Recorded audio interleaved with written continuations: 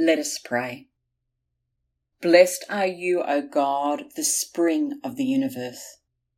Most wonderful are you, Christ, our Redeemer friend.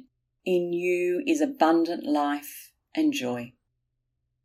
Blessed are you, O God, the salvation of the universe.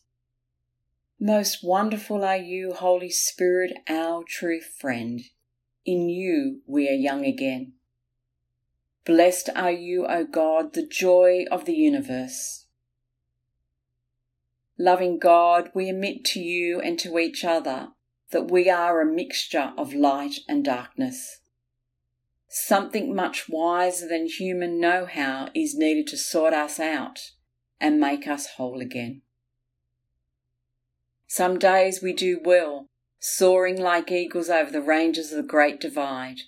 Yet on other days we are like cockroaches scurrying in dark places.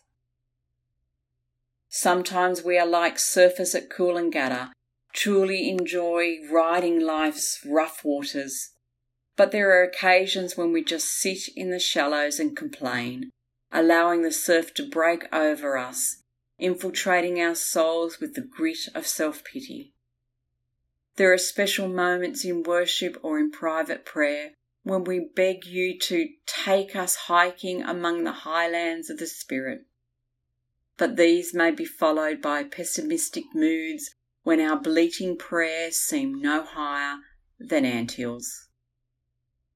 Merciful God, you search us and surely know us. You understand the strange mixture that hides behind our public faces. Please take us in hand. Be to us not the God we think we want, but the God we really need for our salvation. In the name of Jesus Christ, our Saviour. Amen. Here is the good news. God did not send his Son into the world to condemn the world, but that the world through him might be saved. Grace, mercy and peace are yours for your taking.